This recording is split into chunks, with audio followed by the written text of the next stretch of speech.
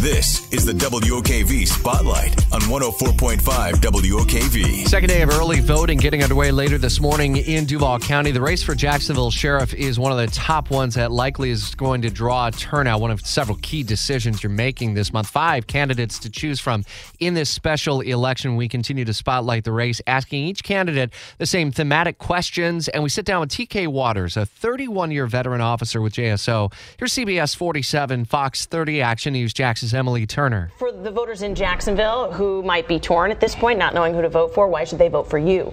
The experience level's pretty high. So I started in corrections in 1991, did 31 years, all 31 years with Jacksonville, and loved every second of it.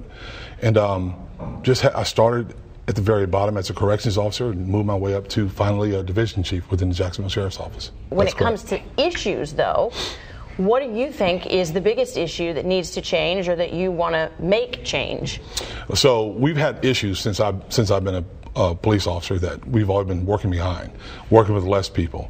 Instead of having enough or more than enough, we've always had too little. I think we need to change that, and I will work to change that because it's necessary for us to provide the proper service to our community would be making sure we are fully staffed. You said that in the time you've been with JSO that there have been some issues. Sure. What are those issues that you've seen in your experience? There's been issues with officers doing things they have no business doing. There's been issues with information getting out so that we can provide better information to our community, not being able to get it out as quickly as we'd like to. We've worked through those issues now, and we're going to continue to work through those issues because that's important for us. As far as being plagued with problems, it's not the case. I dedicated 31 years of my life to this place. I love this city and I love that agency. I've been all over this country. I've seen agencies all over this country.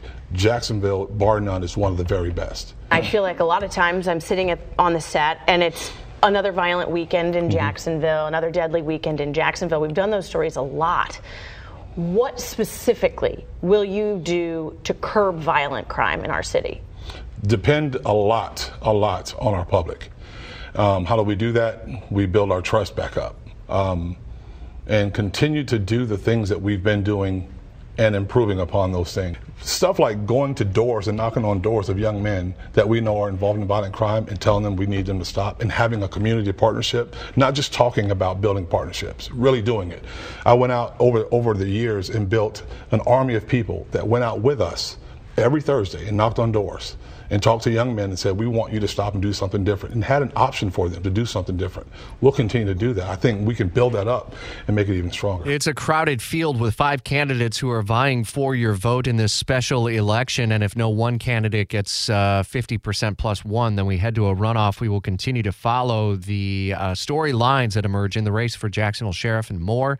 Head to our voter guide at WOKV.com, and you can see a full deep dive into each of these conversations.